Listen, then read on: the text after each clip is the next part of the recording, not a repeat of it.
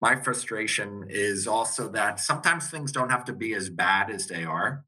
And sometimes I think our policies get in the way of people taking care of people. And so sometimes it's people taking care of paper before we can take care of people. And the greatest discrimination and disparity right now when it comes to primary care access is people with mental health.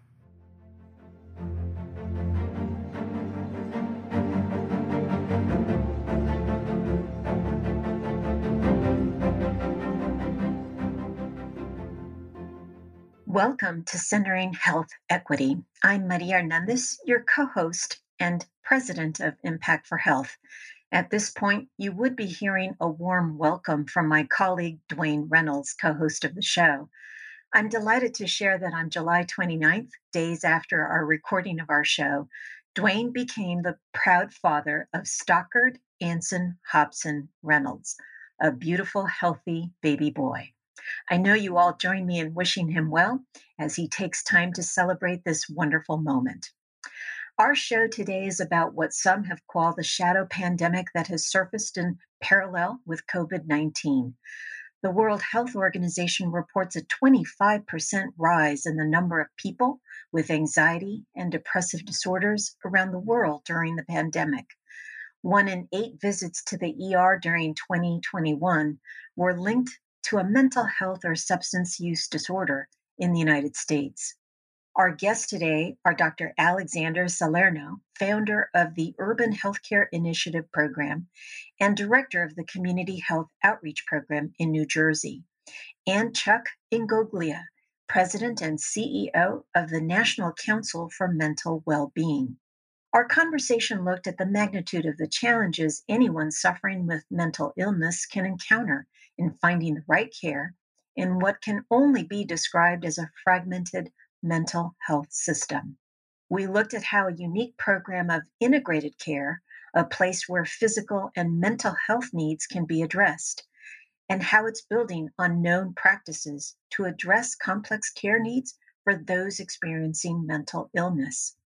We also talked about the importance of sharing knowledge about mental health first aid among informal and formal support systems that individuals may access. As we think about any effort to advance health equity, these conversations about access to mental health services need to take center stage now more than ever. Well, thank you so much, Dr. Salerno and Chuck, for joining us today. I wanted to start off with a little bit of the larger context of the issues facing the nation as it tries to address mental health needs. The latest research is that something like 53 million people struggle with their mental health. That's about 18% of adults. And just last month in July, the US launched a new mental health crisis hotline. Now, apparently, anyone that's experiencing a mental health issue can call 988 either as a text or a phone call. So, the World Health Organization says one in eight have a mental health condition, but 85% of those individuals go untreated. So I'm so excited that we're talking about this today, and I hope that we have some wonderful conversation about what different health systems might want to consider doing in order to address those needs. And I'll turn it over first to Chuck, if you can give us a sense of how you see that national landscape of issues that are facing us today to address mental health needs. The data that you shared from the World Health Organization, I would dare say that is pre-pandemic data, right? That was what we were kind of used to seeing pre-pandemic, but all of the data that's coming out now as we're dealing with the realities of COVID show that the rates of people experiencing challenges, either anxiety or depression, have tripled since the pandemic began. So, back in 2019, the Kaiser Family Foundation, their research was showing that about 11% of adults were saying that they were experiencing symptoms of anxiety or depression. But by the fall of 2021, that number was 31.6%. And we see that kind of data following suit in many other surveys that are done of the general population. The Centers for Disease Control show that a third of high school students reported they experienced poor mental health during the pandemic, and 44% reported they persistently felt sad or hopeless during the past year. And we see that also playing out for different kinds of communities. Again, the CDC showed that in August of 2020, their data showed that 41% of those surveyed reported symptoms of anxiety or depression or increased substance use, and nearly 11% said they had seriously considered suicide over the previous 30 days.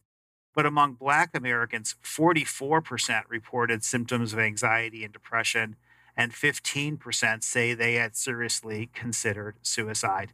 The only other data that I would just give you is, the CDC every year collects information about accidental overdose. In this last year, we have the highest numbers we have ever seen in terms of people dying from drug overdoses, about 108,000 people. As we know, that's just the tip of the iceberg, right? That's not the people who've had other kind of near overdose experiences. So, I think in general, we're at a time where there's a lot of hurt going on and a lot of need. So, Maria, the data that you just cited, Thank you so much, Chuck. Now I'd like to hear from Dr. Salerno what your thoughts are because you're seeing the mental health crisis on the front lines. So, Maria, from my perspective, I'm an internal medicine physician, and we kind of, are the Baskin Robbins of 31 flavors when it comes to people coming through our door. So, of course, we see a lot of mental health, or we often don't see the mental health when it's actually there as well. There's obviously a lot of things that you need to try to cram into 12 minutes, which is on average how much a patient encounter happens right now in our current system, which is better than what it used to be. Used to be, somewhere around 7 minutes. And so we're trying to improve by doing better and not doing more. But, it's a supply and demand issue as always. So what I noticed though, obviously post COVID, COVID kind of ripped the band-aid off on a lot of issues in our healthcare system. I mean, it exposed a lack of public health, it exposed a mental health crisis discrepancy, it exposed healthcare disparity among cultures and socioeconomics. So, it's kind of like the tale of two cities from, the best of times and the worst of times. My frustration is also that sometimes things don't have to be as bad as they are. And sometimes I think our policies get in the way of people taking care of people. And so sometimes it's people taking care of paper before we can take care of people. And that can be all too time consuming and unnecessary. I'm sure later on today we're going to talk about primary care access to the behavioral health patient, which is even a greater challenge. So they may be able to reach out and get care that's needed, but they suffer such a great disparity when it comes to diabetes and life expectancy and infectious diseases and other things like that. And they don't really have a place to go to get that necessary fundamental ABC care. So that's kind of my perspective on it. I would basically say, and I practice urban medicine. I've been in the urban community 2 generations. So the greatest discrimination and disparity right now when it comes to primary care access is people with mental health. They do not have a spoken heard voice.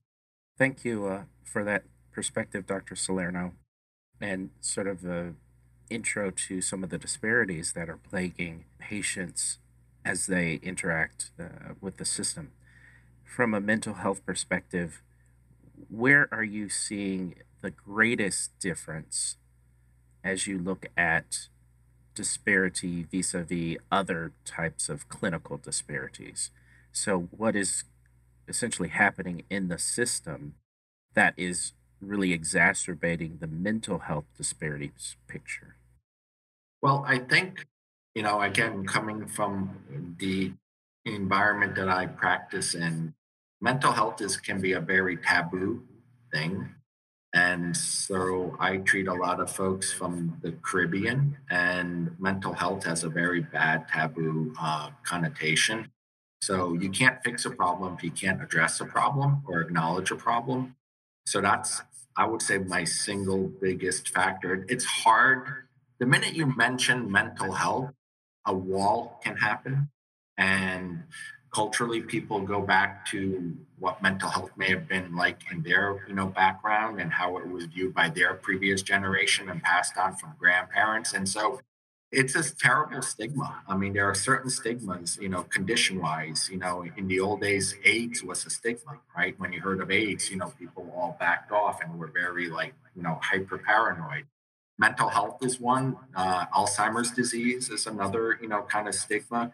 So I think that in itself, it creates a certain type of barrier to have an open conversation because you feel that you're going to be labeled a certain way and treated a certain way.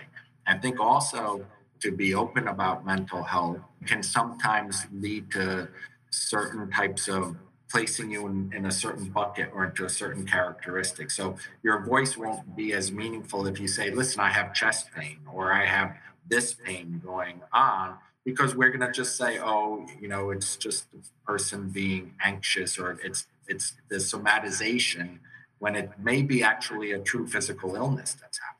So there is that taboo. It is still very much present. We might be acknowledging all these statistics, but are we acknowledging the people that make up those statistics in such a way? And you mentioned the Caribbean population. I'll just say, from the perspective of being an African American person, there is stigma and taboo in accessing mental health services, and particularly understanding that the diversity of mental health providers doesn't really match the population need. And there's already sort of that trust factor at times between a white physician and a black patient or Hispanic patient. And so I think there's a dynamic there about trust and vulnerability as we think about mental health. I also think there's an opportunity to create concordance between providers and patients, which really is about matching a patient of a certain demographic, cultural, racial, ethnic, with a physician or clinician of that same demographic, because there's an element of trust that is automatically there that can then perhaps take them a step further and actually get to a discussion about mental health, which is again obviously taboo, as you've mentioned, in certain communities. So definitely appreciate that standpoint with the patients that you mentioned you see. And Dwayne, I would just mention, we just released a national poll about access to care, and the topic that you brought up was one that was really hit there. Is that people, one of the struggles people have in accessing care is they want to access a provider that they feel comfortable with, that looks like them, that understands their culture. And I know, especially behavioral health organizations have a desire to have a workforce that looks like the communities that they serve. But it's really hard, to get people the support they need to get through school, to get the right credential, the amount of debt that people have to take up front, and then the inadequate compensation for working in our field all create barriers. And I think those are some of the solutions that we need to be thinking about if we're serious. How do we make it easier for people to get into this field and then actually pay them a decent wage, a living wage? Yeah, in fact, the APA just released a study that 86% of psychologists are white. And when I went to grad school, and I was one of the only ones in the PhD program at the University of Texas, which is a largely Latino state in our nation, it was pretty frightening that there weren't others there. And one of the things that, we came to talk about a lot of times is just there will always be that workforce discrepancy in terms of the diversity of people in the healthcare professions. And it's continued, right? So we've started identifying some of those barriers. This discussion is a really important one about finding someone that you trust, finding someone that you can relate to. And it is important for everyone to know that a psychologist should be trained on culturally effective care. A physician should be trained on how to approach culturally different individuals and advance health equity. So let me turn back to you, Dr. Salerno. What are some of those barriers that you feel need to be addressed? I think it first starts with what I like to say is facts over fiction. A lot of decisions that people make about their healthcare is based on fiction as opposed to facts. Healthcare literacy and education is really important. You can't fix a problem until you embrace that you have a problem. So, in one of my non-for-profit organization, UHIP, I partnered up with a lot of Black ministers and deacons. And one of the key lessons I learned from one of my pastors in the program was that fear is an emotional sin. And so, if you fear something, you won't be making a rational decision about it. You'll be sinning how you approach that object of fear. A lot of people fear health, right? They fear going to the doctor. They fear cancer screenings. They fear the idea if it ain't broke, don't fix it. But we know that's a broken philosophy. So I really think like it's about having real conversations in a real setting that people are comfortable to. It's expanding the healthcare delivery, so it's not your traditional hospital, clinic, or white coat office, right? Why can't we be having healthcare conversations in barbershops? And why can't we be having mental health conversations in barbershops or in sporting events or at the diner or somewhere where people congregate? It's not the field of dreams you build that they will come. I kind of think like we need to build that trust through communications and communicate not at people but with people, okay, in such a way that they aren't afraid and that they can embrace the topic and be able to take it with them on a journey. So healthcare, it's not rocket science. I mean, if you look at the three major causes of death in our country: cardiovascular disease, cancer, and I mean, it was stroke until COVID. Now it's COVID. I think we could do a lot better about it with communication, dialogue, and approaching it in a multidisciplinary kind of way. So it's not just limited to doctors and nurses having conversations. It's pastors, it's barbers. I mean, in the old days, right, like hundreds of years ago, barber shops were where places not, where people went to get health care, like long, long time ago, right? So there was that connotation of health and the barber shop. Yeah, that's such an interesting concept because I think we have overcomplicated a system that really should be about how you connect with the community in ways that make sense for the community. What you're speaking about really resonates with me because I do think we have to forge those relationships in a different way because the healthcare system itself feels very paternalistic, and hierarchical to people. Oftentimes, a person coming into the system itself feels that they have a disadvantage because they don't know and understand, some of the clinical things. So their health is in the hands of someone else. That creates mistrust in and of itself. And so when that happens, then the ability to actually get to fruitful conversations about all aspects of their health is a little bit thwarted. And I can see in the context of mental health care in particular, again, it is such a taboo thing still for our society that unless we can build trust and take the work to communities and patients within those communities, then I think we're going to have a bit of a challenge, really, um, getting to the substance of solving that issue. Well, I was really struck by your comment about how important it is to understand what we're talking about. And, the National Council, we're lucky enough to have brought to this country a program called Mental Health First Aid, which teaches people the signs and symptoms of mental illness and what to do if you're experiencing, if you see somebody who might be experiencing an anxiety attack or depression or something. And I was talking this morning to the CEO of a national association that we just offered mental health first aid training to his staff. And within the first week, he 5 or 6 staff reached out to their EAP to ask for help. And the staff reported back, how thankful they were that their company would offer this kind of support to them. And he was really struck by that. Those are probably 6 staff that would not necessarily have gone for treatment if they hadn't had this kind of opportunity. And so the question becomes, how do we create that kind of opportunity for more people? Yeah, Chuck, there was a story about 8 out of 10 people looking for a new job would look to see if the company they're going to work for provides some kind of mental health support. Because I think we all know, again, the pandemic changed everything.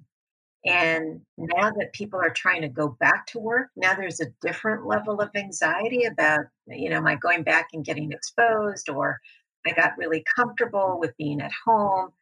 I'm not sure I want to go out again. So there's a lot of factors at play that make the workplace a ripe area of opportunity to make sure people get the referral or the support or the right connections to be able to get the care they need. So, as we think about examples of communities or organizations that have addressed these mental health challenges, where do you see organizations in these communities that are doing this effectively?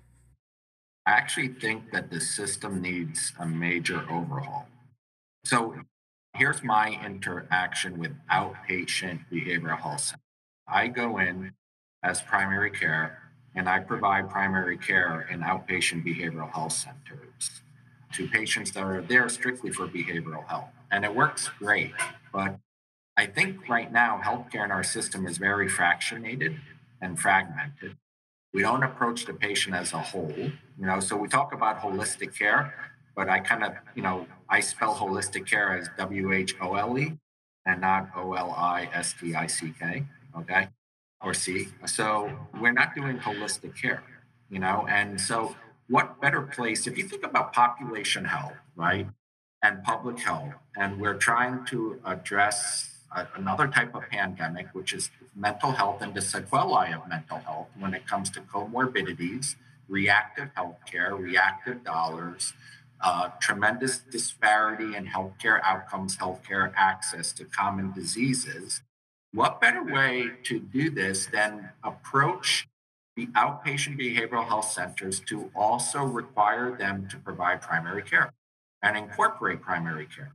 Because if you have a patient, a client, a customer from 9 to 3 or 8 to 5, Monday through Friday, why not carve out, an hour or half an hour where a healthcare report card could be created? They could get their vaccination. They can get their proper treatment of diabetes. They can get a better approach of pharmacy because pharmacology is a big compliance factor in our country. Okay. So that would be a tremendous way to take the 20 medicines that the psychiatrist is prescribing and the 10 medicines that the internists are prescribing, and half of them don't make any sense and they conflict each other, and make it truly a holistic approach in care that's customer focused, where they are going Monday through Friday, where they feel safe, where they feel comfortable. Primary care for a behavioral health patient, I mentioned, it's either in a ER with restraints on a gurney or in a prison bed. That's the experience of primary care access to a lot of our behavioral health patients. And it doesn't need to be, you know. And we did like the PQ9, PHQ. depression scale. And we did it in our programs that we were providing primary care and behavioral health. These scales improved over the course of year to year to year because patients weren't worried about where they're getting primary care. They weren't worried about hepatitis C, which we diagnosed and treated. They weren't worried about latent TB, which we diagnosed and treated. They weren't worried about their uncontrolled diabetes and why aren't they on this medicine and how come their psychiatrist isn't talking to their primary care doctor. Well, now we could because we were literally down the hallway from each other. Well, I couldn't agree with you more. I mean, this has been a huge push of our organization for the last 12 years is to get more primary care capacity and access into specialty behavioral health organizations.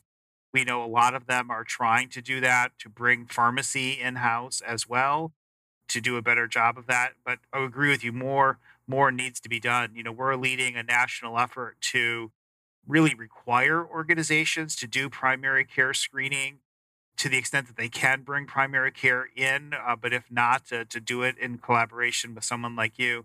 But certainly, this has got to be more of an expectation.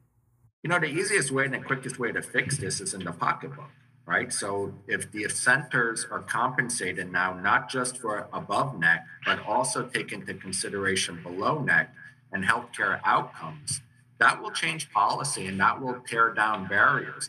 Because a lot of times when I've gone to a center that we're not part of and I'll speak to the case manager, a lot of times there's a resistance. They're like, oh, no, that's more work and that's malpractice and that's this and that's that. And we have enough to do. It's like the final straw that broke the camel's back. And again, it's part of education where I explain to them it has nothing to do with you. We do everything. Consider us your wheelbarrow for your patients and everything that's below the neck going on. And it's being integrated. All you need to give us is an office that we can see patients in, as a makeshift office, even like a MASH unit almost. But I mean, years ago, healthcare, when I started out 20 years ago, it was all about quantity over quality.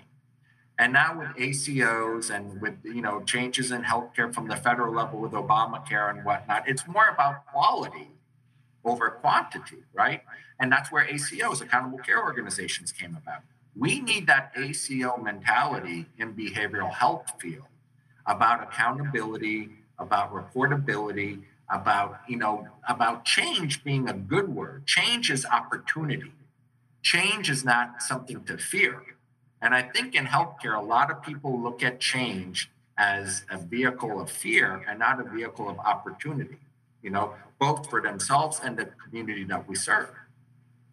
So I definitely think that a policy has to happen at the state and federal level, at the payer level, to approach holistic care, A to Z, integrated into behavioral health centers. For a while, they thought, oh, why don't we bring behavioral health to primary care?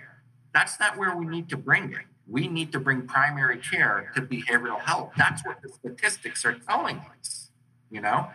So unfortunately, it's probably out of our pay grade, but it has to come at a policy level. And hopefully people who, are sitting in Medicaid and Medicare offices and at Horizon and Aetna will understand that they need to really go down the hallway and talk to their colleagues on the behavioral health side and see how we can bring this all together. I love that framework. I used to work in provider organizations in family medicine as an administrator, and the thought was always, how do we bring behavioral health into primary care, but not the inverse? But it makes a lot of sense that we would approach it in the inverse and bring primary care into behavioral health. And it works. We've been doing it for, I don't know, now 6, 7 years with our CHOP program. And I shared that white paper, I think, with you, Maria. And so that white paper is a small sample of a big product that works. We'll be placing that in the show notes so that people can refer to it. But maybe this is a good question to ask you now. What would you say is the biggest lesson learned from setting up that program? That it's easy and it works, and why can't we do it all the time everywhere? Honestly, it makes no sense. I'm like hitting my head against a wall. You don't understand the frustration. Like, it's frustrating. It's so frustrating that the system is broken and it's not that hard to fix. I'm not asking for a cure for cancer here. I'm asking for a process that we can scale. It's scalable. And you don't need like a healthcare system. Get a nurse practitioner and place a primary care nurse practitioner in an outpatient behavioral health center and just watch it happen. Maria, maybe I can share with you. We've developed a lot of resources over the years to help organizations think about how to do this. What does it actually mean to bring primary care capacity, and how do you scale that up? So we just published a paper in conjunction with Montefiore this past year that I'm happy to share with you. That is a real practical guide to help organizations assess where they are and to have very concrete goals to improve their primary care capacity within behavioral health organizations. That would be fantastic to share. I do have a follow up question that maybe is a whole different show, but I would love the opportunity to hear from you, Chuck, what your thoughts are.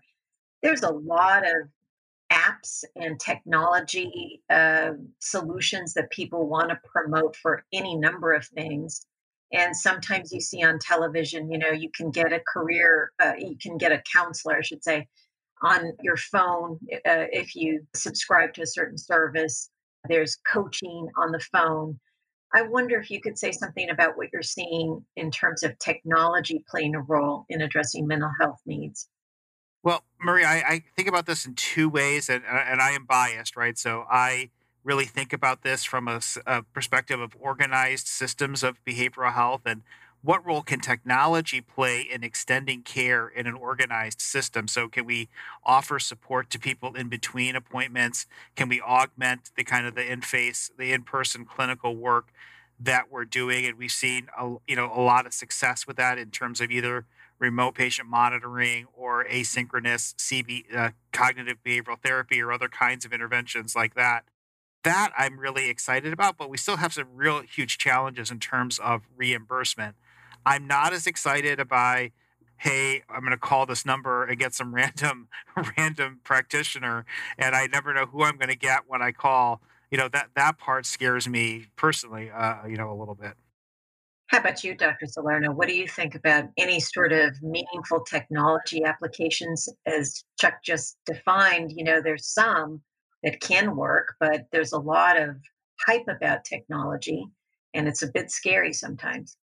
Yeah, I mean, I don't think I would go to the App Store on my iPhone and, try to seek out, something to really replace a professional, maybe enhance, maybe provide me some homework, but not certainly replace. I do think, obviously, because of COVID, we learned the values and the applications of telemedicine. And so, and to this day, I think there are values to telemedicine, especially in the follow up and in between sessions. But it's not a replacement to face. It's not a replacement to eye. So I think it is a good piece to a solution puzzle, but it's not the fundamental piece. And it has its right applications, but it's not a one size fits all approach. Yeah, I mean, I think a lot about how do we think about a hybrid model of care, right? What's the some in person, some virtual, some asynchronous, but with appropriate kind of payment models to support that over time. Couldn't agree with you more, Dr. Salerno. Yeah, I would agree that a hybrid model probably makes best sense. And I actually had an appointment today with my mental health provider, and I am sitting in Rochester, Minnesota physically, and my provider's in Georgia. But the reality is, he shouldn't have been treating me because he doesn't have licensure outside of Georgia. And I think we have to be able to think about that from a resource allocation perspective, right? Some states are going to have more resources than others, but if we only limit their practice to that state, then it creates some challenges. I also think from the technology perspective, it can be an enabler, but it also can be something that exacerbates disparities if we're not careful, right? And thinking about who has access, thinking about rural communities and lack of infrastructure for internet. So it is always a double-edged sword with technology, but I do think that we have to incorporate it to be able to create more access, but it has to be both a model of sort of blended approach and one that is enabling of communities that may be under resourced or underserved. But I mean, I think the heart of that, right, is it's got to work, right? It's a part of the dialogue between a practitioner and a client about what do they need and what works. It shouldn't be imposed, right? It should make sense clinically and from a feasibility perspective. And I mean, even like in big ticket items or areas, I should say, like urban communities, suburban communities, metropolitan communities, we're not crushing it there. It's broken everywhere universally, and so, I mean, I'm in Newark, New Jersey. I mean, it's the largest city in New Jersey. I mean, you have so many hospitals, University Hospital, St. Michael's Hospital, Robert Wood Johnson System. I mean, you have a lot of brick and mortar, you have a lot of people, but I don't think we have a lot of measured success. And it's not lack of access, but it's just lack of this integrated, unique, empathetic approach. Like empathy is something that's really just a lost word. It really needs to be a defining characteristic if you put on a white coat or you're somehow related to a healthcare, delivery model. There's just a lot of things right now that we're, as close as we are, we're really far apart from at the same time. I definitely think that we've come a long way, but we're not there yet compared to 20 years ago when I started, my career.